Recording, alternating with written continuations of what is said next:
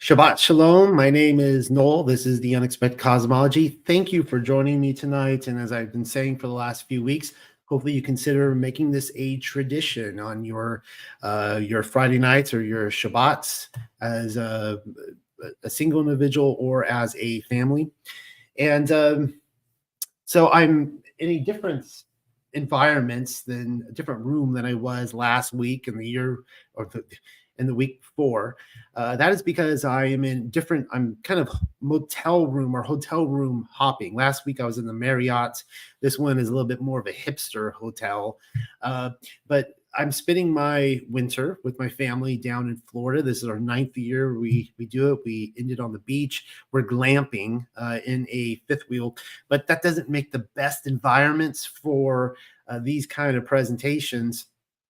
Especially, I have a wonderful, beautiful family, 3 children, but, in a small confined space. Those of you who have families can kind of envision what might be going on. So this is my office for the night in a hotel room. And okay, so we are going through, I can't believe this is already our 5th week. Pretty soon I'm going to lose. I'm terrible at numbers, so I'm going to lose count here soon. I know we're on the 5th week, and these Torah portions are just flying by. Seems like we just began them. Here we are. And one thing I've been noticing, even in the last few days on YouTube, is people have been, jumping into random videos from the last 4 weeks, and they're, asking questions a little confused. Okay, well, if my camera is a little blurry, then it is what it is. Oh, the whole screen. Well, I don't know. Hopefully it won't be blurry for all of you. So some of the questions people have is, I need to make this clear for anyone just kind of jumping into this video tonight. We are going through the Paleo Hebrew, all right, for these Torah portions. Now, if you don't know what the Paleo Hebrew is, it's the original Hebrew language. All of our Bibles, I shouldn't say all, but I think all of our Bibles are basically, they're going to be based on the Masoretic Hebrew.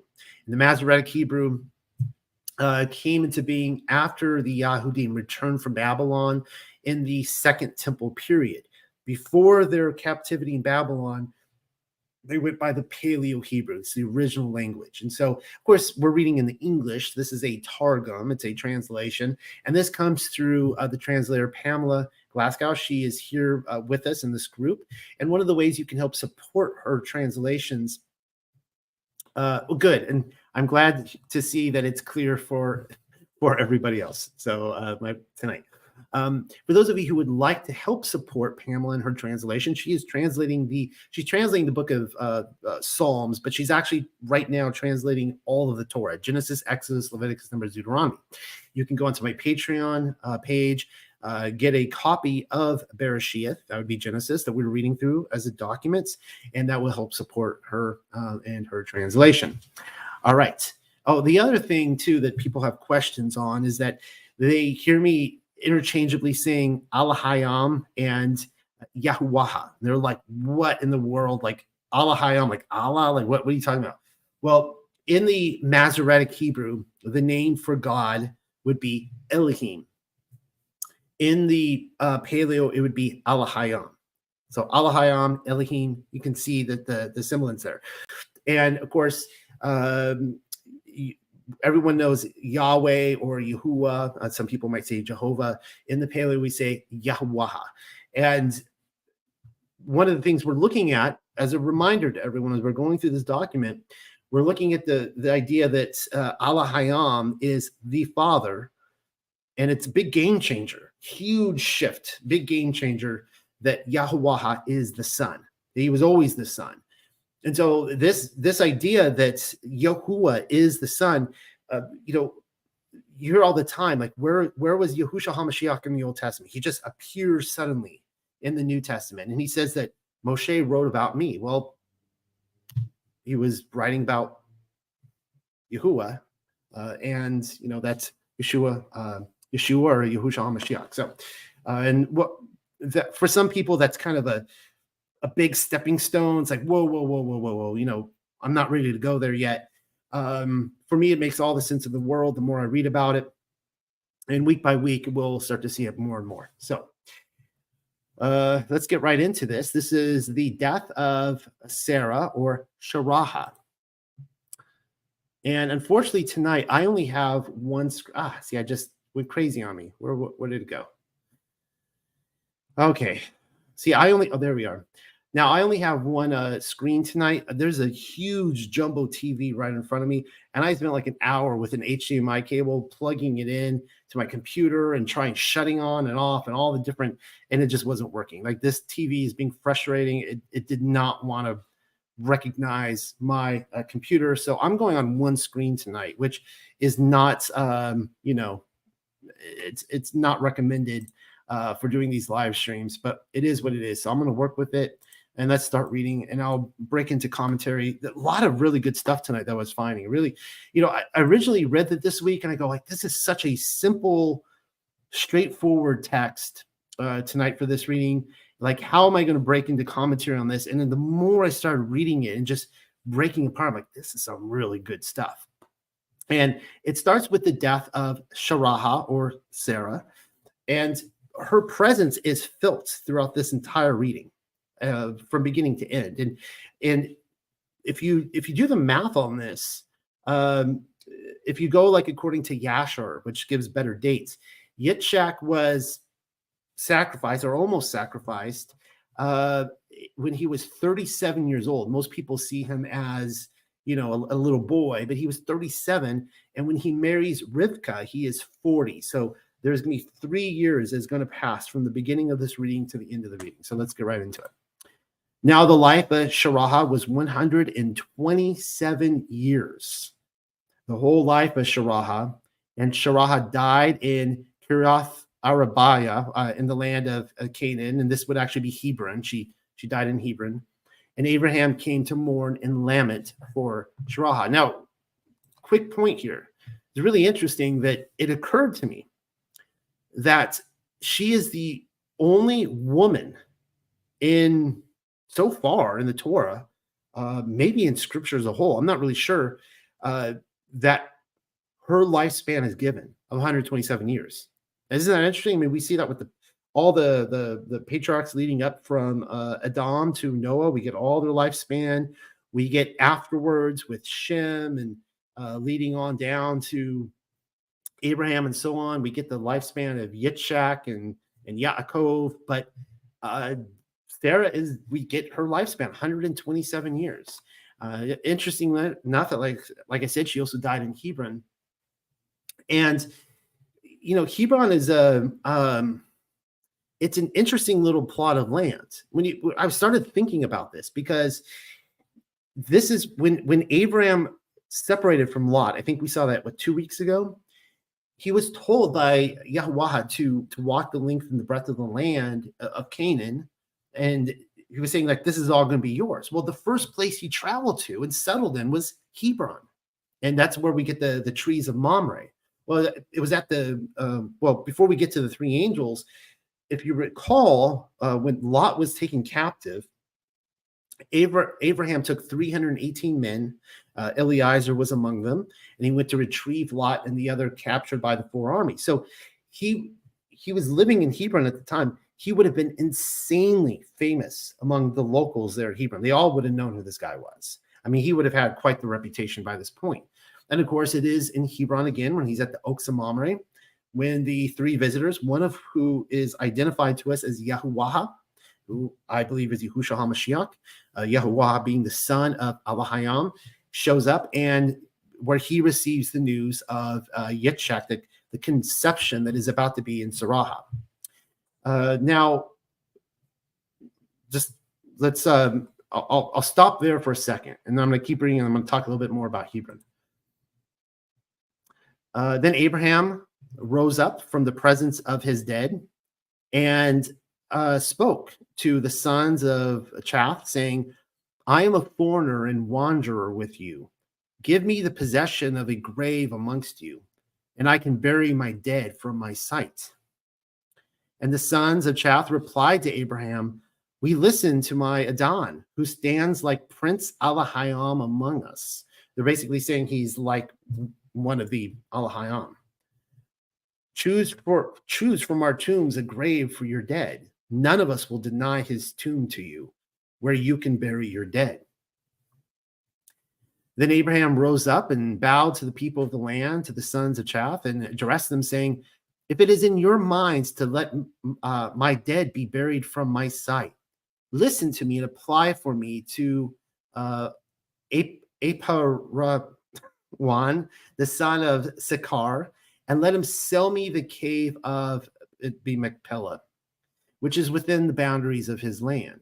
He shall sell it to me for full value as a tomb possessed among you."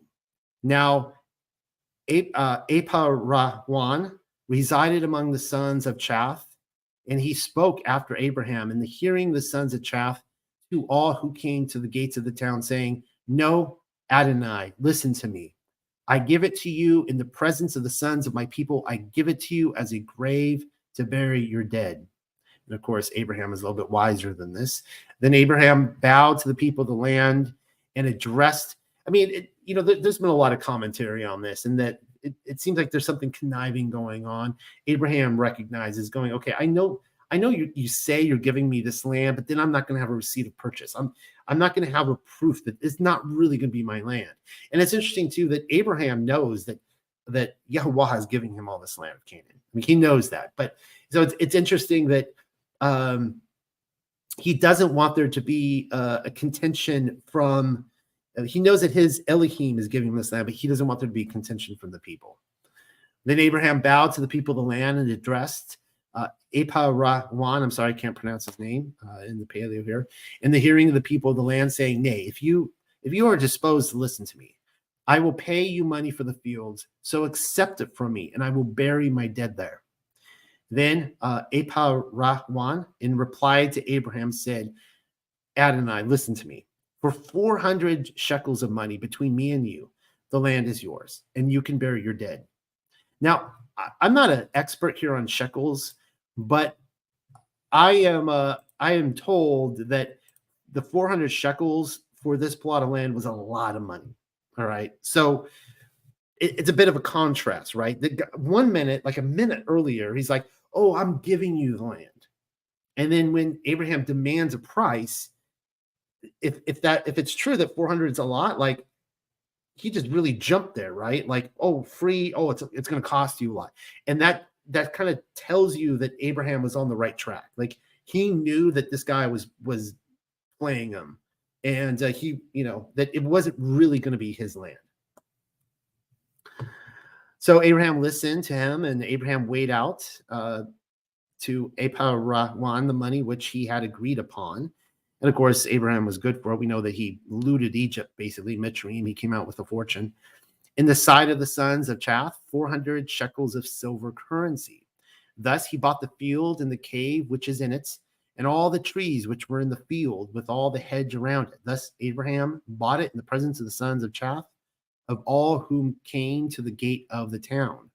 And after that, Abraham buried Sarah his wife in the cave of the fields of Machpelah, opposite Mama Raha, in the land of Canaan. And the field with the cave in it was acquired by Abraham for a burial ground for the sons of Chaff. Now, the Hebrew word of Hebron is, I guess, shavar, and has the meaning of close association, couples, or companions. All right. Now, like Yerushalayim, Hebron is considered by the sages to be interesting enough that the rabbinical sages consider it to be a place where heaven and earth meet.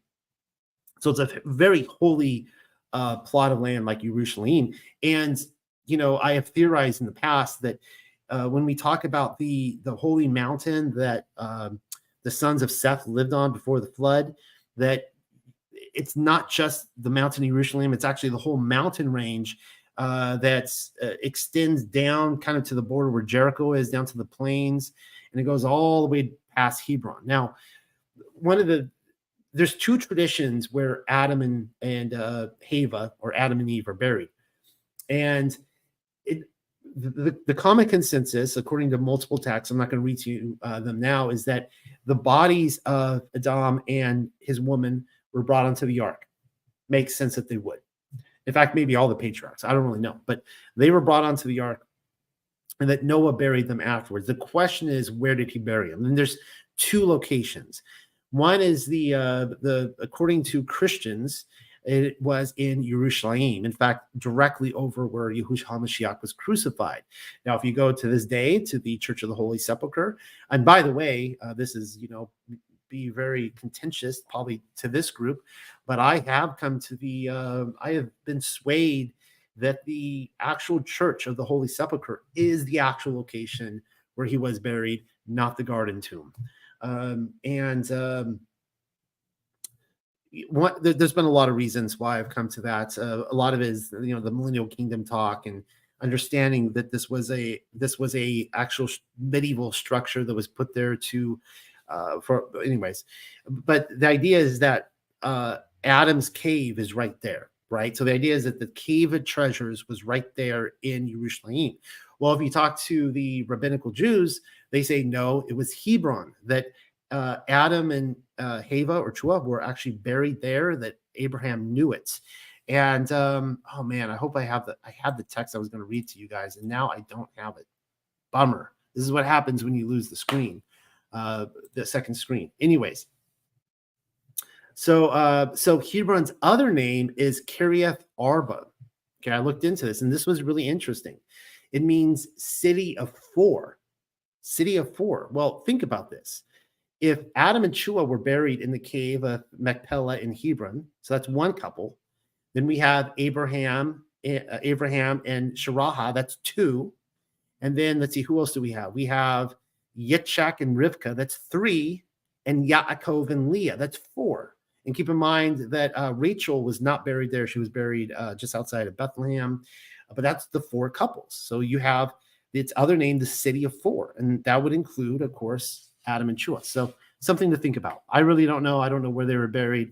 You're not going to find their bones there now. Why? I mean, you're not going to find David's bones. You're not going to find any of their bones. And it's, I think, because the resurrection already happened. All the tombs are emptied out.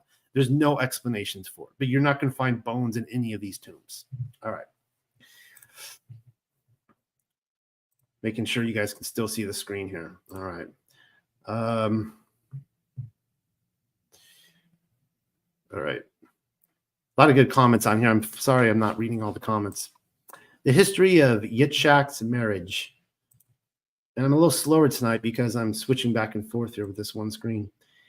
Abraham, however, grew old and advanced in years, and Yahuwah had prospered Abraham in everything. Then Abraham said to his servant, the chief of his household and steward over all he had, I wish you to put your hand under my thigh and take an oath to me by Yahuwah, the ever-living, the Allahaya of Hashamayim, of the heavens, and the Allaha of Ha'arat, that would be the earth. So that the Elohim of the heavens and the earth, that you will not take a woman from my son from the Canaanites, among whom I reside, but that you will go to my old family and take a woman for my son Yitzhak. Now you notice here, I'm gonna comment on this later tonight, I think, if I can remember, that the servant's name is not being told here. We know that the servant is Eliezer. Eliezer is the son of Nimrod. All right. But it's interesting that his name is not being mentioned. Now,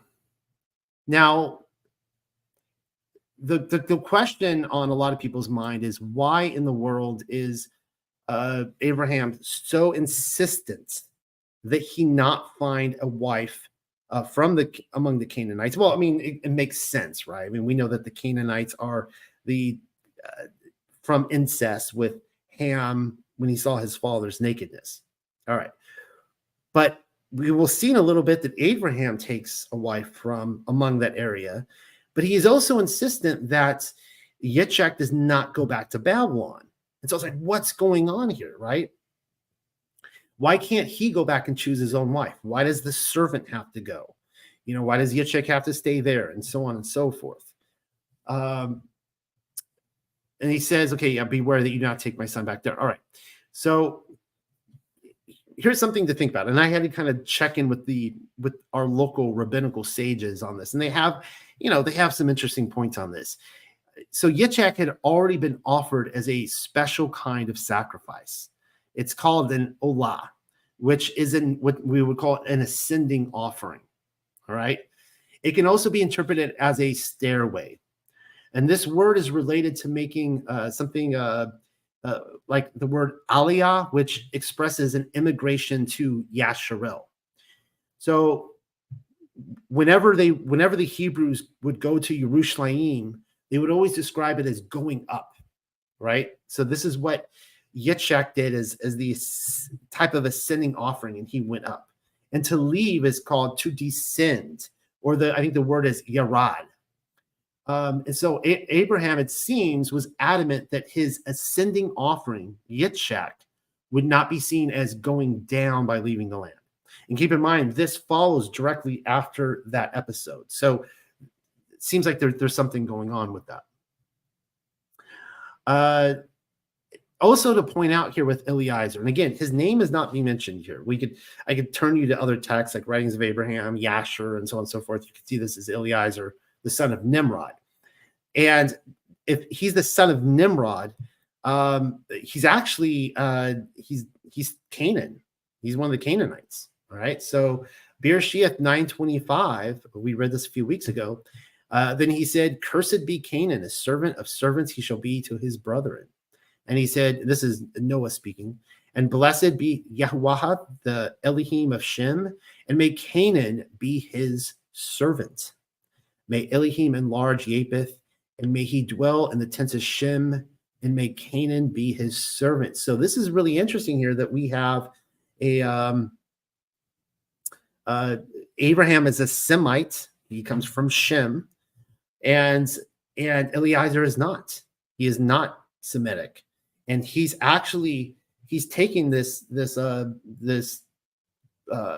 command from Noah, and he's following it to the T, saying, yes, I want to be in a covenant with Yahuwah, but I understand that I'm going to be a servant of Shem. Really interesting thing about it, because this guy, he's son of Nimrod. He comes from Damascus, probably super rich. Some people think he was a prince, a king. He gave all that up. He walked away to be a servant to Shem. Right. So I love Eliezer. I mean, this guy has a true heart of a servant.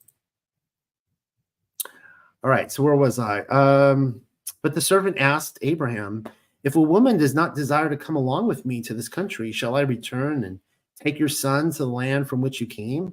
In which Abraham, in reply to him, declared, "Be careful not to take my son there." So, and I already covered that, talked about that. "The ever-living, the Alahaya of Hashamayim, who took me from my father's home and from the land of my birth, and who spoke to me and also took oath to me, declaring, I will give this land to your seed.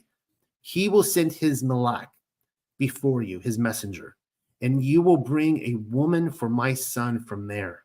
But if a woman does not desire to come along with you, then you shall be free from this oath, except that you must never take my son there." So obviously the servant, Eliezer, he's concerned, he wants to get a woman for his son Abraham, but Abraham he's releasing him from this. It's like, if you go back there, you cannot find a woman for my son. It's not on you. You're released from this. Just whatever you do not let him go back there. Abraham's servant accordingly put his hand under the thigh of his master. If you read the Aramaic Targum, it actually says on his circumcision, under the thigh, and took an oath to him upon this matter. The servant afterwards, let's see if you guys can read this text here. Okay, text. The servant afterwards took 10 camels of his master and plenty of his master's wealth in his hand, and rose up and went to Aram between the rivers, to the town of Nekah, and he knelt the camels outside the town at the well of water in the evening, at the time when they came out to draw water, and he prayed, "Yahuwah, ever-living Alahaya of my Adon Abraham, turn now your face today and do a kindness to my Adon Abraham. I am here encamped at the spring of water, and the daughters of the men of the town will come out to draw water. So let it be that when the girl to whom I say, 'Hand me your bucket and I will drink,' if she replies, 'Drink, and I will also give drink to your camels,' let your servant take her to Yitzchak. For by that I shall know you will do a kindness to my master. Now, I was thinking about this. This is really fascinating. Before I get to, so this is the first, again, that I can find, the first instructional prayer in the Torah. There's going to be others that come along, but this is the first I could find, the earliest. And interestingly enough, this is not Yahuwah giving Eliezer, a command. Like, we don't get any evidence that he's ever heard the voice of Yahuwah or Allahayam. Like, Abraham just earlier said that, when he spoke to me, and that this is what you need to do. So here he is. He wants to honor Abraham. He wants to honor Yahuwah, and he's praying to him and saying, look, I want what Abraham wants to come true. If you could just do this for me, give me this sign. It's really interesting. It's not, I think I just saw that today when I was going through it, like, wow, it's actually not Yahuwah telling him to do this. He's actually telling him, if you can do this for me, give me this sign. And he follows through with it. Now, there's quite a lot going on here. All right. So Nahor, who is the brother of Abraham, his name actually means snoring. And it's almost like a good relation to this would be like the Church of Laodicea, the lukewarm church. It's the idea of like a hibernating church where you kind of wake up and you fall back asleep, and as he said, you're neither hot nor cold, you're lukewarm, right? And you see that the descendants of Nahor were from Shem, they were Semitics, but they were sleeping. And the city where Nahor lived was in Mesopotamia. All right. So they kind of like left. They left with Abraham, but didn't go all the way. They kind of stopped, and they were hibernating. All right. So he goes to a place where, we're going to see tonight a little bit about the bride, coming out of Babylon. And in Revelation 18:2, we read this, and he cried mightily with a loud voice, saying, Babylon the great is fallen. Of course, I believe that's Yerushalayim in this case, speaking of 70 AD, but I digress. And I heard another voice from heaven saying, come out of her, my people, lest you share in her sins, and lest you receive of her plagues. This voice coming out of heaven, we learn in the Odes of Solomon that this is the Ruach HaKodesh speaking. And in the Odes of Solomon, it credits the Ruach HaKodesh to a feminine, that she is speaking as the mother to her people, saying, come out of Babylon, right? And we read this in Yeshayahu 13:19. In Babylon, the glory of kingdoms, the beauty of the Chaldeans' pride will be as when Elohim overthrew Sodom and Gomorrah. All right. So the command, of course, is to come out of Babylon, right? And of course, this is referring to Yerushalayim, but the spiritual principle still applies. The Babylonian society. So there's a lot of rich symbolism to be found in this story. We see that Abraham in this is a picture of our Heavenly Father, Allahayam, who also desires a bride for his son, the son being Yahuwah or Yahushua HaMashiach. The search for the bride of Mashiach is conducted by the Ruach HaKodesh. And we could see that theme all throughout Scripture, where she acts as a mother and, wants to see the souls of the Father come to fruition. And I think that we see this being portrayed out here by Abraham's trusted servant, Eliezer. And of course, the beloved son in the story would be Yitzhak, which is a picture of Yahushua HaMashiach. And I'll actually have a little bit, taking a few notes. I'll be laying out a little bit more on why Yitzhak is a picture of Mashiach in here. As I mentioned, this is the first prayer of personal guidance we see in the Torah.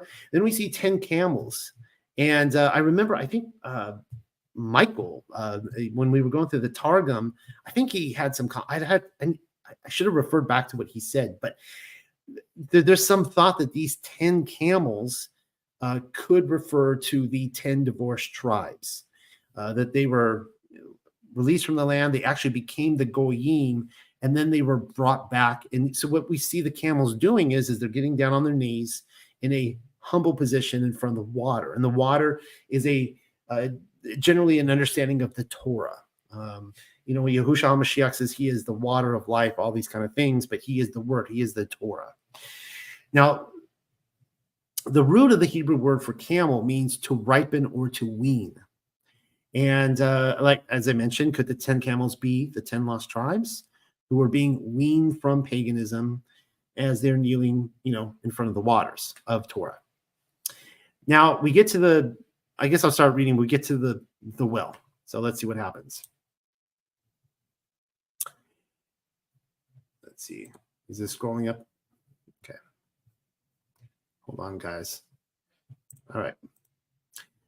And it so happened as he was coming to an end of his prayer that Rabukuha, or Rebecca, or Rivka, who was the daughter of Bethuel, the son of Melkaha, woman of Nahor, the brother of Abraham, came out with a bucket upon her shoulder, and the girl was very beautiful to look upon, a Bethulah. No man had sexual intercourse with her.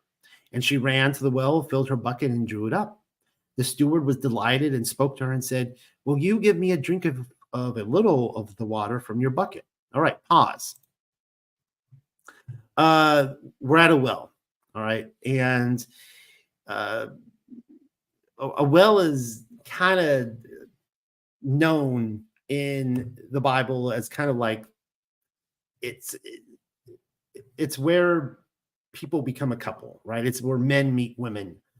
So we see this with Eliezer finding a wife for Yitzhak in the person of Rivka at that well. But we're going to see in a little bit later on tonight, Abraham meets Keturah at the well of Shiva after the death of Sarah.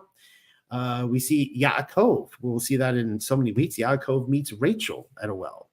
Moshe meets Zipporah at a well.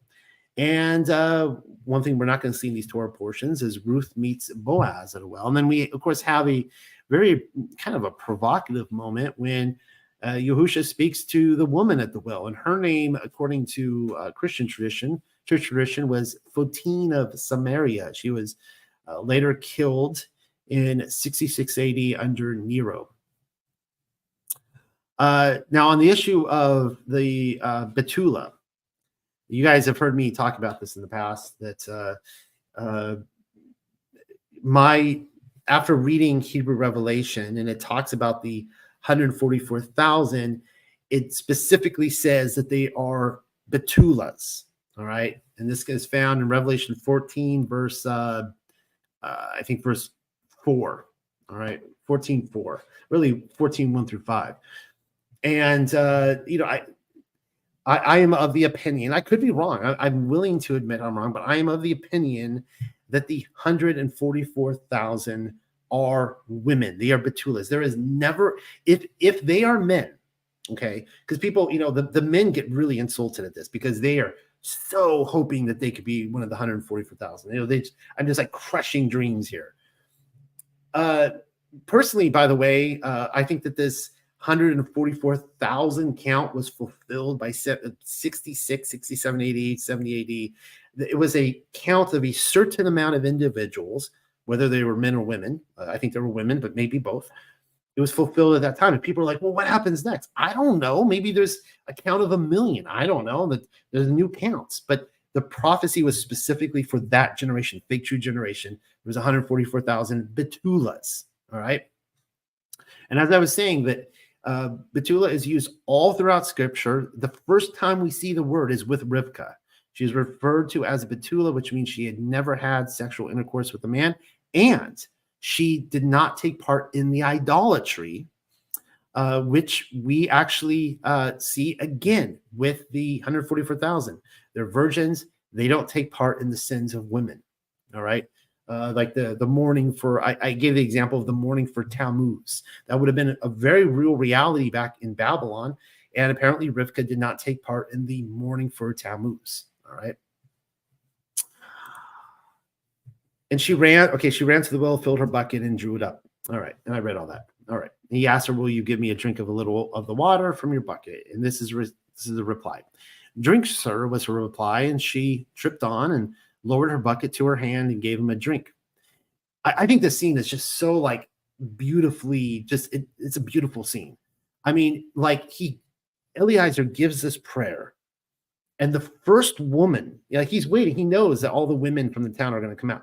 The first young woman to come out, like she repeats verbatim, she does exactly what he prayed that the wife of Yitzhak would do. When she had given him to drink, she added, "And now I will draw for your camels that they may all have a drink." I mean, that just like that moment, he had just been like, oh my goodness. Like he just prayed this and then it happens. Then she ran and carried her bucket to the spring and dipped it into the well to draw, and she drew for all the camels, all 10 of them.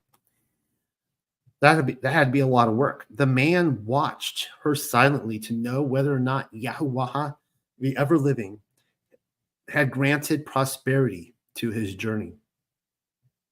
And when she had watered all the camels, then the man took a brooch of gold of half a shekel and placed on her arms 2 bracelets and said, "My girl, will you now ask the men of your father's house for a place for us to lodge in?"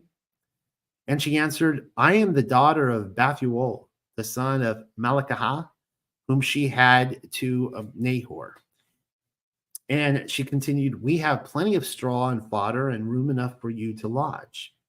Then the man bowed and thanked Yahuwah, the ever-living, and said, "Thank Yahuwah, the ever-living Allahaya of my Adon Abraham, who has not forgotten his goodness and truth to my master.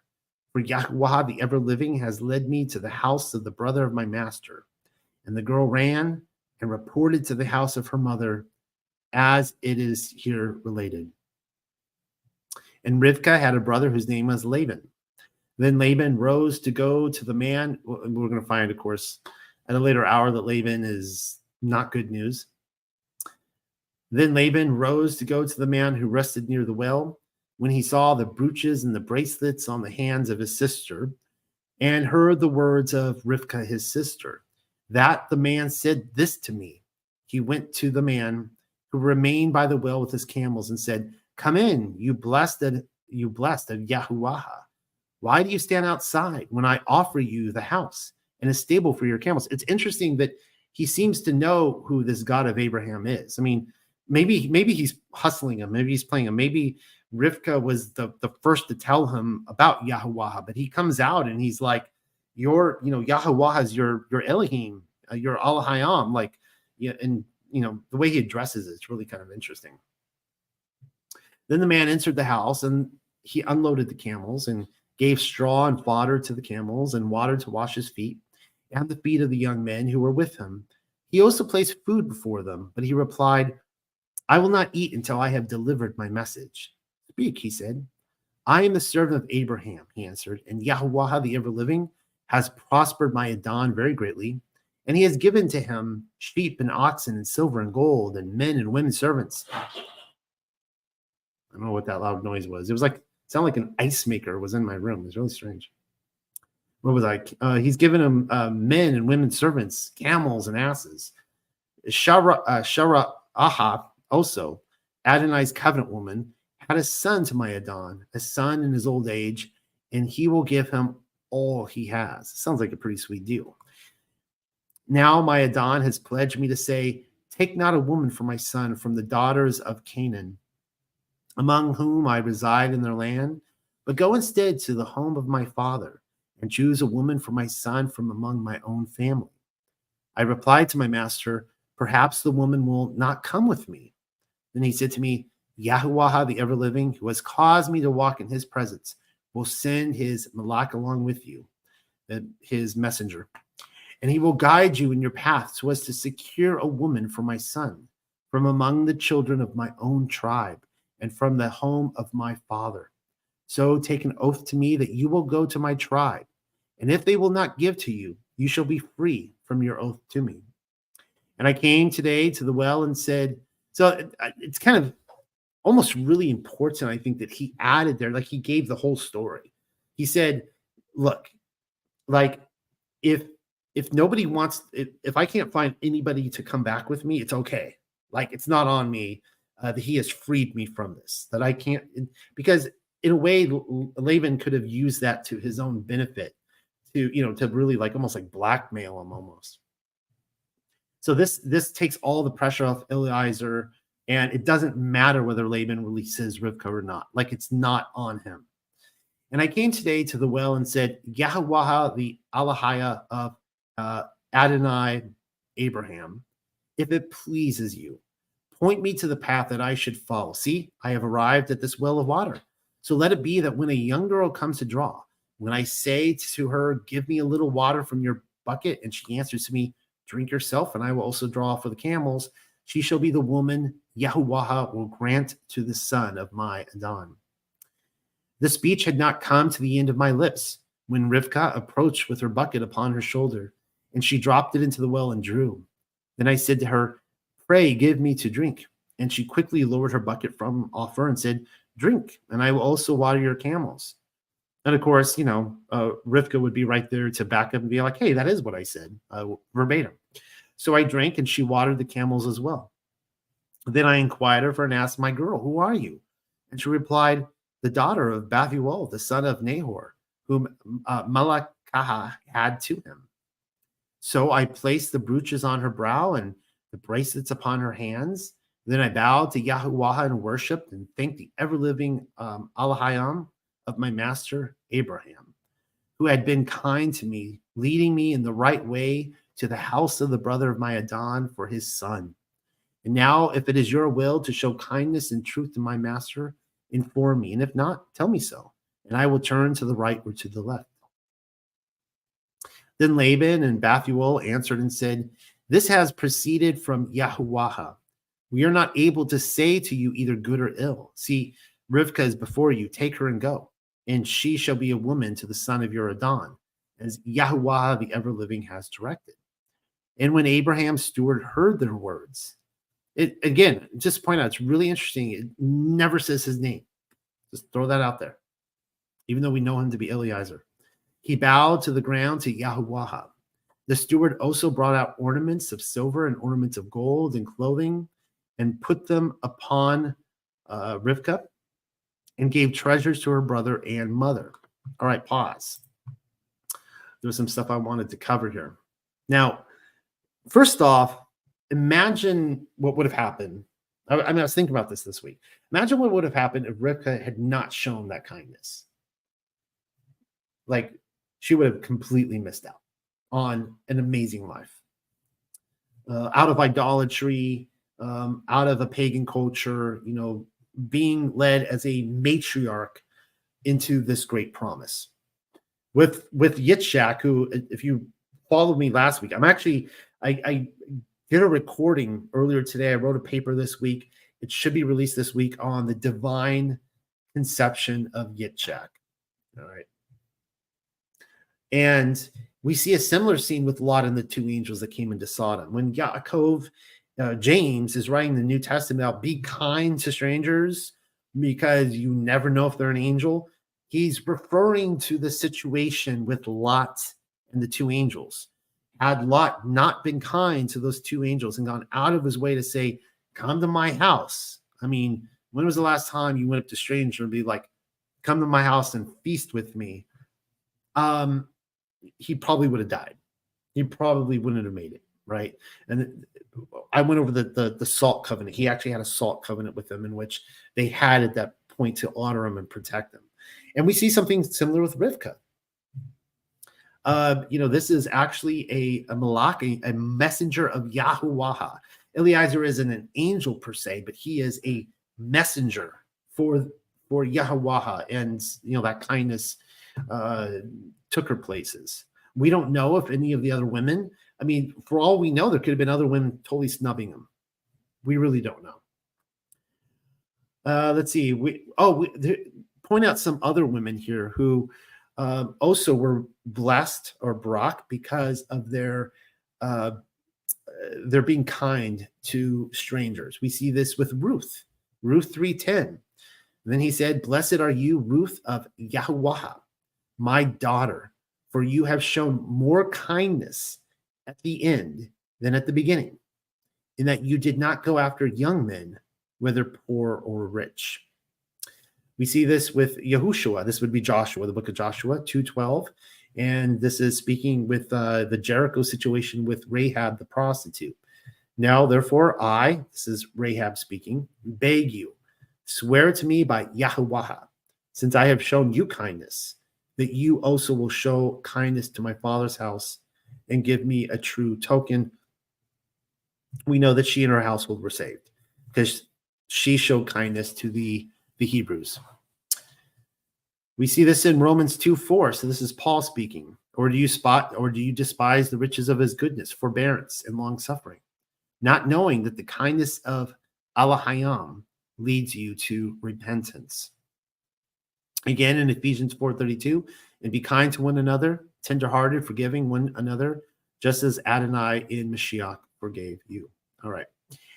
Now, I wanted to pause at this one point because it's really interesting that Rivka's brother Laban, he gets really excited when he sees gifts. Remember that? Like he saw the I think there was like a bracelet or something. His sister comes in. He's like, "What?" And she's like, "Well, this guy, he's giving gifts." And so he runs out there and he invites this guy into his home based on the idea like he wants, presents, right? It's my birthday today, right? Like, give me presents, right? All right. Well, the name Laban actually means white. And it's where we get the word albino, interestingly enough. I don't know if he was an albino. Maybe he was. A lot of these people were, I'm convinced, I've said this in the past, I'm convinced that a lot of these people were giving these names afterwards. Well, white can be a symbol of righteousness, but not in his case. Laban is a picture of wickedness and greed. In the Aramaic Targum, in the scene, I'm not going to really go into this, but he actually like poisons somebody in the scene. Like he kills somebody. Like Laban is not a good dude. Well, when speaking of the Parashim, who were the corrupt controllers of the land, Yahushua HaMashiach says this: "For you are like whitewashed tombs." And the key there is whitewashed, like Laban, right? Like albino. "You are like whitewashed tombs, which indeed appear beautifully outwardly, but inside are full of dead men's bones and all uncleanness." And that is a perfect picture of Laban.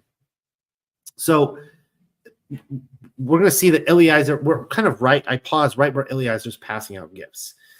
Now, he hands out two types of gifts. He hands out gifts to both the bride and her family. And of course, Rivka is a picture of the bride of Mashiach that is called out of Babylon, right? "Come out of her, my people." She's the only one that comes out. None of the family follows. They could have followed her, just like the same family didn't follow Abraham all the way, right? They were not interested in coming out of Babylon. And the problem is that many believers are fooled into thinking that they are saved or on good terms with Elohim or Yahuwah because they too have been given gifts of the Spirit. This is one of the things that I've really changed. I'll say the word rhetoric. I've changed the way I talk about charismatic cultures. And for the longest time, charismatic culture, the charismatic communities, denominations have really bothered me. They still do, by the way, because they really put this huge emphasis on the gifts of the Spirit. And for them, you go into a lot of these denominations, they are so unclean and they're just filled with sin and not a pursuit of holiness or righteousness. And I don't need to, mention that like some of these people are on their butts barking like a dog, saying that it's the Holy Spirit speaking through them. I mean, what a way to treat, the Ruach HaKodesh, the mother wisdom, like a whore, basically. But they have all these gifts and they really emphasize these gifts and they think they're good to go. But it's not the same thing as receiving a garment. All right. Whenever we see, like when Adam and Chua or Ava were dressed in the garden, it was with these purple clothes that purple being like the most ultraviolet light. I mean, this would be like a blinding light.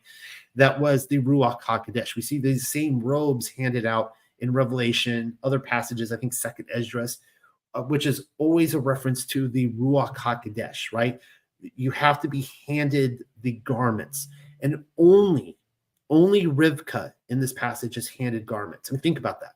She's handed these bridal garments. He gives them to, but he gives out gifts to the family, but that doesn't mean that they're Hebrew. That doesn't mean they've crossed over. It doesn't mean that they're on the path to salvation. And they might be fooling themselves into that. I'm kind of beating a dead horse at this point. All right. And so just turning to Revelation, since I brought this up, Revelation 3:5, he who overcomes shall be clothed in white garments, and I will not blot out his name from the book of life, but I will confess his name before my Father and before his angels. Isn't that interesting that like everybody's name at some point is written in the book of life, and then there comes a time where it's blotted out? Yikes. Revelation 19:8, and to her it was granted to be arrayed in fine linen, clean and bright. So there you go. It's linen. For the fine linen is the righteous acts of the saints. All right. And you know, some people would say that Rivka's family was not called to live in the land. I don't know if I agree with that. I mean, they knew that with Nahor that they kind of came out of Babylon and didn't go all the way. They didn't go all the way with Abraham. I think they knew their calling, and I think that they wanted to stay in Babylon. They totally could have come into Canaan. They totally could have come into land. You remember with Lot, right? Like, you know, he was kind of with Abraham, but then he separated, and it was really over greed and private property.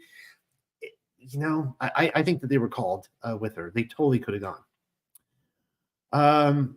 Some passage that came up in this, Mattathiyahu 10:37. This is one that means a lot to me. He who loves father or mother more than me is not worthy of me. And he who loves son or daughter more than me is not worthy of me. And he who does not take his cross and follow after me is not worthy of me. I don't know who it was a couple weeks ago.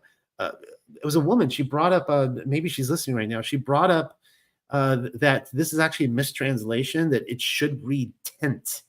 And he who does not take his tent and follow after me is not worthy of me. That's really fascinating because this passage took place during Sukkot. Now, he hadn't died on the cross yet. And so you figure that people, if he said, take his cross and follow after me, he's not worthy of me, people will be like, what are you talking about? Like, why am I picking up a cross and following you?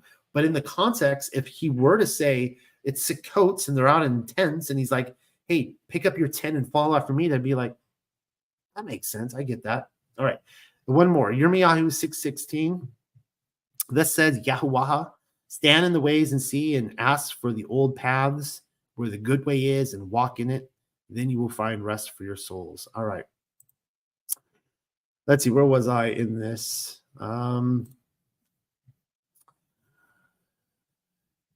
Let's see. Okay, we read all this. I think. Well, let me just start again. They gave treasures to her brother and mother. Keep in mind, it wasn't a garment. Then they ate and drank, he and the men with him, and rested. And rising in the morning, he said, I will now return to my Adon. The brother and mother, however, said, let the girl remain with us a day or two. After that, she shall go. I feel like, man, it's like in this Middle Eastern culture, they're always bartering, right? And they always they act real friendly on the outside, but underneath it's like this, almost like this hostility. Like they have these plans that I think they were going to try to get something out of Eliezer and then kind of play him. And again, if you read the Aramaic Targum, which I'm not going to do tonight, I think Laban tried to kill Eliezer. Like he wasn't a cool dude. He, however, replied, if she will not go with me, then Yahuwah will prosper the way of return, and I will go back to my Adon. Oh man, imagine that. Like this guy shows that you're living your life. According to the book of Yashar, she's 10 years old. All right. She had to have been a woman by this point. She had to have had her period. And you're just going out to get water at the well like you do every day. This guy's there. And you're now having supper with him that same day, and he's like, you got to come back with me now. You got to get up, uproot yourself, go back. The dude's rich, right? But like, you got to give everything up right now. Then they said, let the girl be called and ask her own self. So they called Rivka and asked her, will you go with this man? I will go, was her reply. So, just so there's no like false accusations here, nobody like coerced a little young woman into this. Like nobody, pushed her into this, forced her. Like you get this perspective that her brother and mother aren't really that thrilled about her. They like the gifts. They're not really thrilled with this arrangement. She voluntarily goes on her own. She's like, I want to make this Elohim, Yahuwah. I want him to be my my God, right? She wanted to be in a covenant with him. I will go, was her reply. They therefore sent off Rivka, their sister, with her nurse and the steward of Abraham and his attendants. And they gave Rivka their blessing and said to her, you are our sister, increase to thousands, and may your descendants possess the gates of their enemies. Then they lifted Rivka and her attendants and placed them upon camels, of course, the 10 camels, and they rode after the man. And the steward took Rivka and departed. All right, before we get to Yitzhak, let me see what we have here. Well, I guess I'll go ahead and finish this passage, and then I'll talk a little bit more about it. We're actually doing really good on time tonight. There isn't much more to this. Now, Yitzhak was traveling towards the well of the vision, for he resided in the south country, and he had come out to meditate in the field at the approach of evening, and there he raised his eyes and looked and saw camels coming. Rivka also raised her eyes and saw Yitzhak dismounted from her camel and asked the steward, what man is that who walks in the field? And the steward replied, he is my Adon. So just notice here that Yitzhak does not see Rivka on the camels. It says he saw the camels.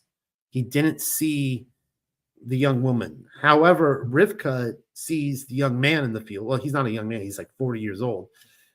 He sees the man in the field and asks who this man is. Perhaps there's some symbolism there. I know that the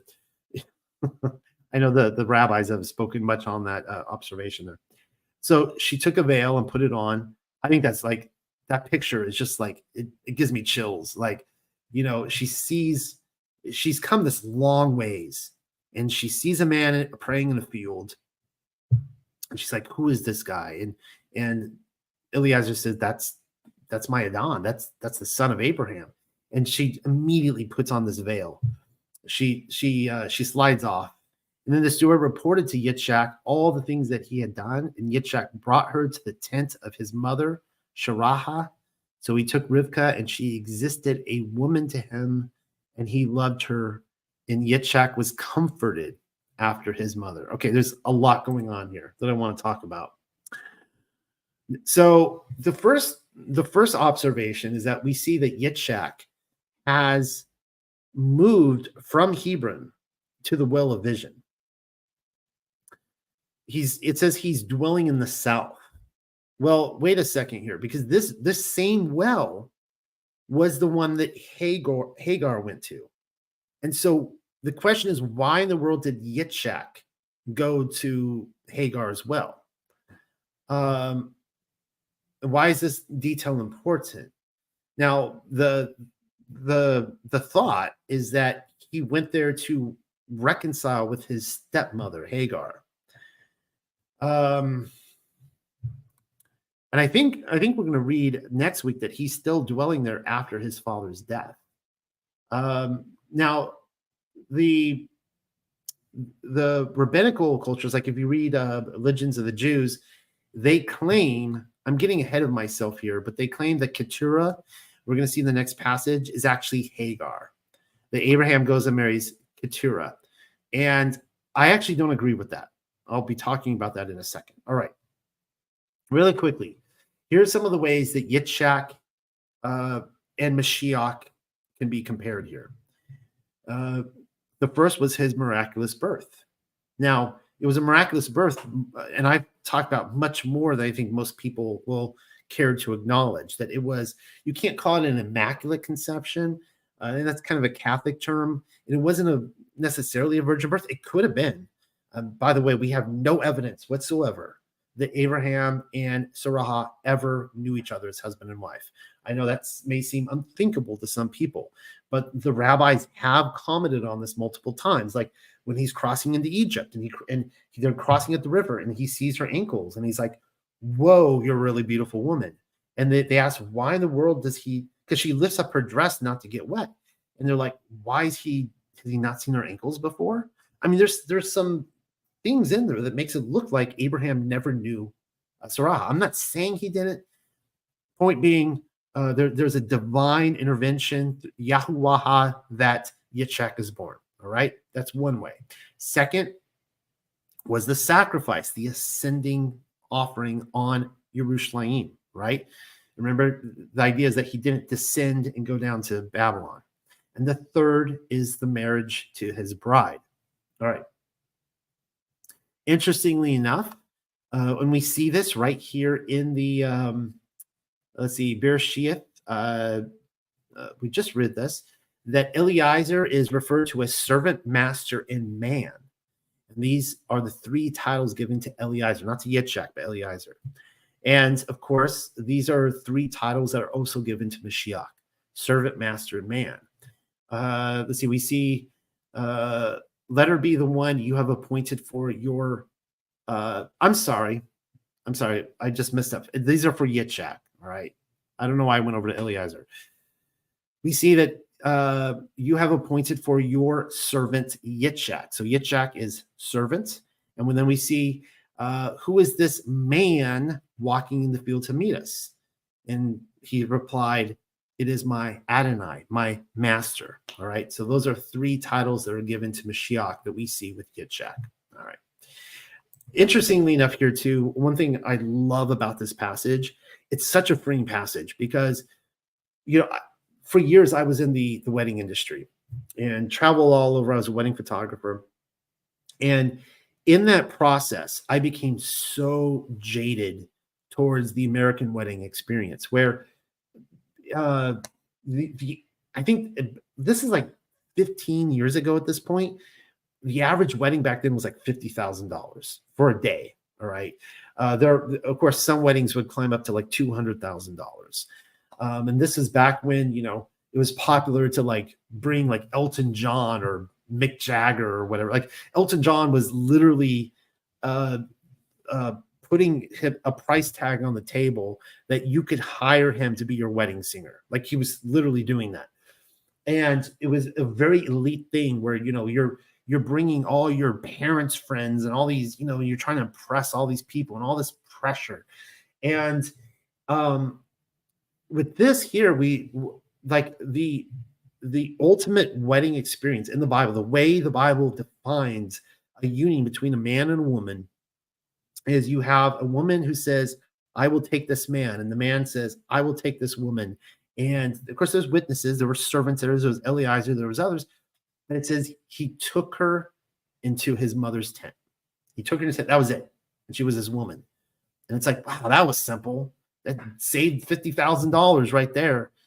And I want to be real clear here that that should be, well, first of all, that should be freeing for a lot of people listening. Like, you want to get married, you want to take a woman, you just make the covenant together and you go into the tent. You have witnesses, of course, but that's not to take it lightly either. It's not like, oh, well, I can just go have, you know, sex with a woman. It's like, no. Like, this is a serious commitment. Like, you are committing to, you know, to journey towards being a union of Ruach, which very few people accomplish, right? But still, this is very freeing. All right. It's one of my favorite stories in the Bible. How she, you know, she puts on the veil, slips off the camel, they go in the tent together. Bada bing. All right. Abraham and Keturah. Abraham prospered and he took a woman whose name was Keturah. Now, I'll remind you that according to like the Talmud, rabbinical literature, they say that this was Hagar, that that after Sarah died, that he went to make his relationship with Hagar official as his woman, his wife. And I'll show you why I disagree with that. And she bore him Zamaran and Yakushan and Medan and Midian, I think that's Midian, and Yashabak and Sha'uak.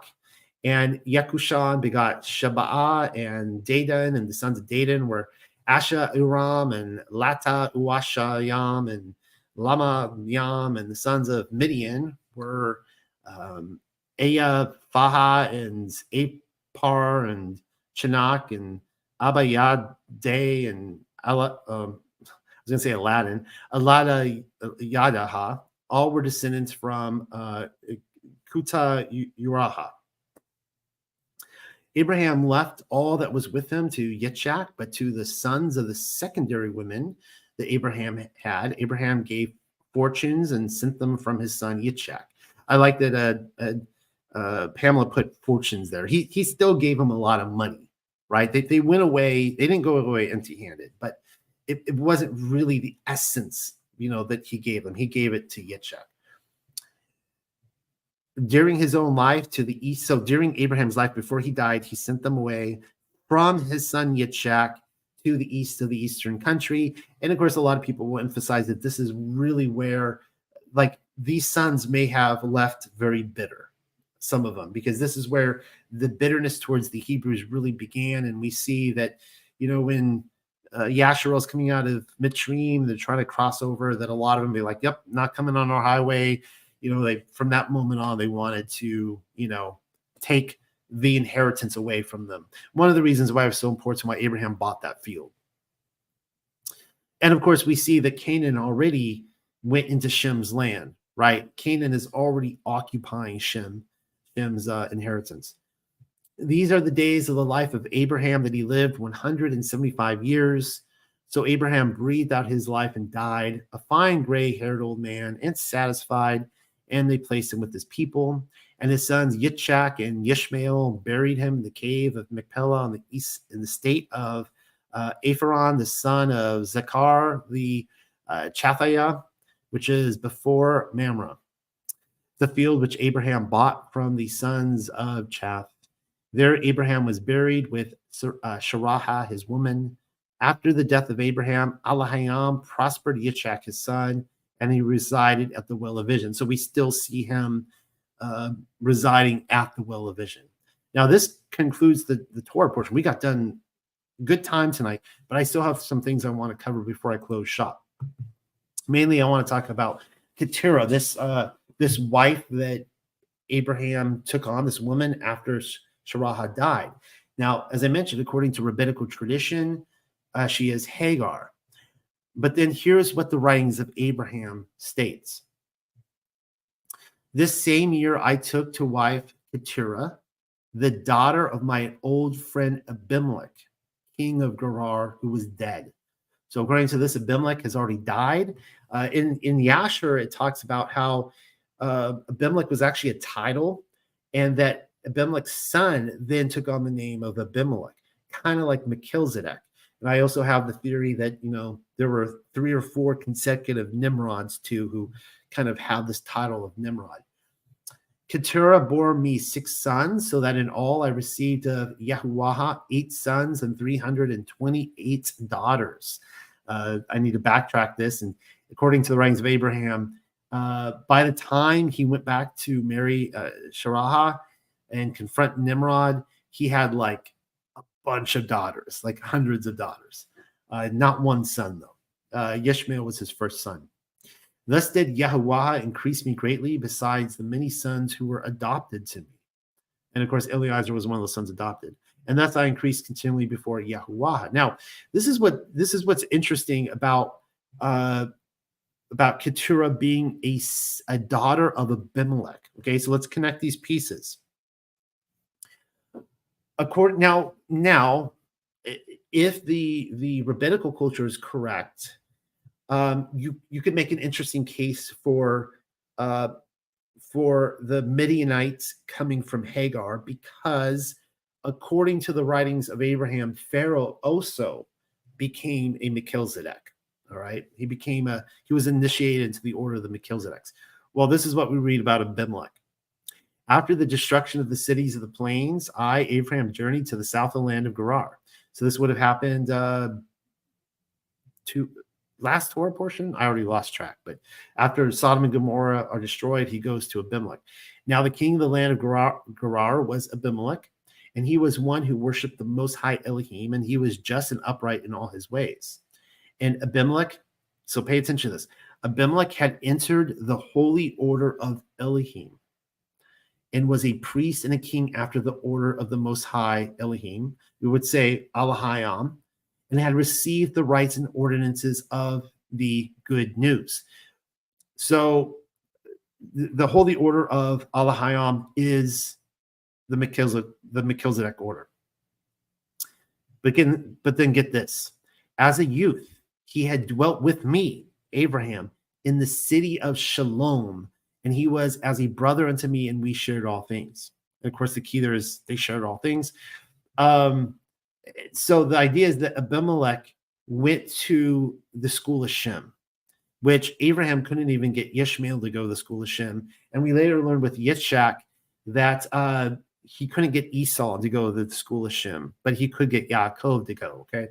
So, and then moving on now, we jump over to Yasher. I'm not going to read too much from this, but this talks about the children of Keturah.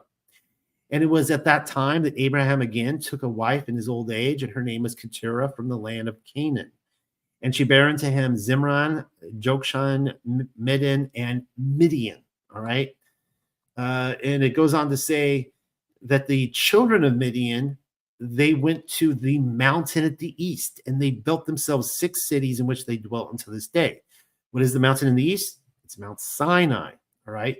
So when we later learned that Moshe goes and marries a daughter from a priest of Midian, it appears to me, because there's a lot of mystery around what this priest of Midian is. It seems to me that this is the Melchizedek order. And it makes sense when you're looking at Keturah being a daughter of a priest or someone initiated into the holy order of Alahayam, the Melchizedek order. All right. A few more facts on Keturah before I close for the night. Hopefully you guys are all doing good. You guys are hanging in there with me. Wow, there's a lot of messages posted here. I'm sorry I missed a lot of them. This is what happens when I only have one screen. I'm sorry I'm missing a lot of them tonight. I like to read what you guys post. Keturah, her name actually means spices. And so certain tribes associated with the spice trade have long been suspected as being descendants of Abraham and Keturah. Now, it was the Midianites, they were merchants who bought Joseph from his brothers. Kind of interesting.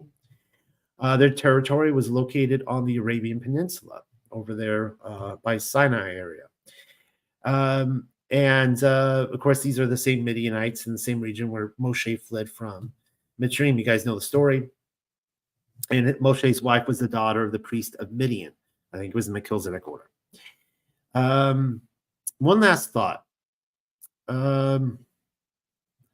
It is important to note that we were talking before we went live. I was talking with the group about Islam, the Muslims. It's important to note that the modern Arabs are descended of Ishmael. Some of them are from Esau as well, but from Ishmael. And guess what? They're the Semites, all right? A Semite is someone who is descended from Shem. And so you know how like people will maybe accuse you of being anti-Semitic. What that means is that you're acknowledging that not everyone who claims to be a Semite is a Semite. They're from the children of, say, Japheth, right? So if you're not descended directly from Shem as your patriarch of your family, you're not a Semite, all right? And so it's kind of interesting that as we, speaking a little bit of coded language here, but it's kind of interesting when we look at Yasharel today, that there are Semites that surround Yasharel. And can it be said that everyone who is living in the land today are Semites? Are they actually from Shem? because the media is not going to tell you that there's the people surrounding it are claiming that they're not. And of course, genetic tests will confirm that. Just open that can of worms. Also interesting to point out here, one of the things I was talking to my group beforehand is Allah Hayam and Allah, right? This is one of the things that trips people out when they hear me say Allah Hayam in the Paleo. And the Semites around that area who are descended from Abraham through his wife Keturah, they refer to Allah. They say there is no God but Allah. So,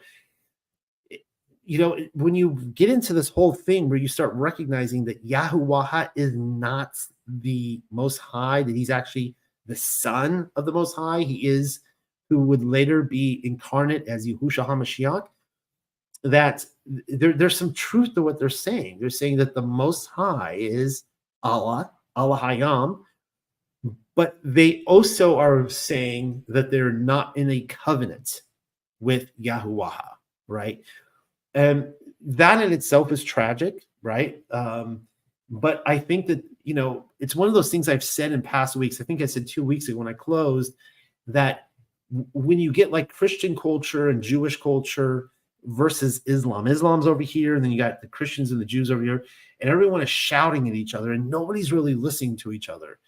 And if we could just be like, I don't know, just kind of shut up and just sit down and listen to them, I think that we would find a lot more common ground than not, and I think that we can lead much more people to. I've said this so many times before. There are many Elohim guys. I mean, there really are. There's many Elohim, and I choose to be in a covenant with Yahuwah, the Son of the Most High. He is my Allah Hayam. He is my Elohim. I choose to worship him. Other people can choose other Elohim. I choose to worship him. You can pray to a God and that God might hear it. Maybe not. But I think that we could win over so many more in Islam, just not focus so much on our differences. And but if we all recognize that we are children of Abraham, I showed you the passage where those who honor Abraham would be blessed, right? And we can all recognize that Abraham is our father. So I'm going to close on that note. Wow, I've got like 40 minutes left, but this was it was a very simple, kind of straightforward passage. And I'll say, one more thing, that it's interesting too, that it does end by saying that Yitzhak was comforted when Rivka went into his tent, and comforted from the death of what? Sharaha, his mother. And so this is where it really is that, like, even though she is dead by the time we begin this Torah portion, it ends with her too. And like her spirit is kind of it's just throughout this whole passage here. It's really felt. And this weight of her passing. And something, maybe if I do this again next year, maybe I'll put more of a focus on why Yitzhak for 3 years felt so haunted by the death of his mother. And I didn't really put any focus on it tonight, but you really get that when you read Yasher. And it was the idea that he and his father Abraham were tested and tried by Hasatan on the road to Yerushalayim, or the city that would become that, with the sacrifice, whereas their mother Sarah, Sharaha, she, Hasatan appeared to her and she died. So I think that really haunted them for a long time. And we see here it ends with them being comforted. So thank you everyone for listening in tonight. I'm all out of words. I have nothing more to say.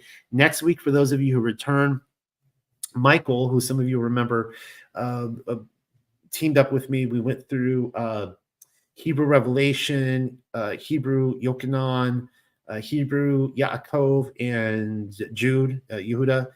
And we also went through the Aramaic Targum, at least like the first 22, 23, right about this point together.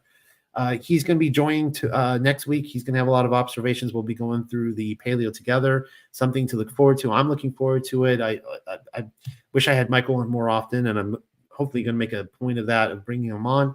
And hopefully you'll make this a tradition. Like I said, please don't forget to join us next week at 7 p.m. Eastern time on my Discord channel. Come over there, be a part of the discussion, jump in. We had a great conversation. We were talking about so much different stuff. It was wild, and really enjoyed it. All right. And also one more thing, since I have you all, I'm going to be giving it a small break. I will be back in 10, 15, 20 minutes tops. I'm going to try to make it about 10 minutes. I'm going to be back and we're be live again tonight, and I'm going to be finishing up Book of Wisdom. Last time I read it was like 3 or 4 weeks ago. I've got 2 chapters left. They are phenomenal chapters. They are it's just the best 2 chapters of the whole book as far as I'm concerned. I'm looking forward to reading those for you guys tonight. We'll finish the Book of Wisdom. And so Shabbat Shalom. For those of you that won't be continuing on, Shabbat Shalom one last time tonight, guys. Thank you for being here.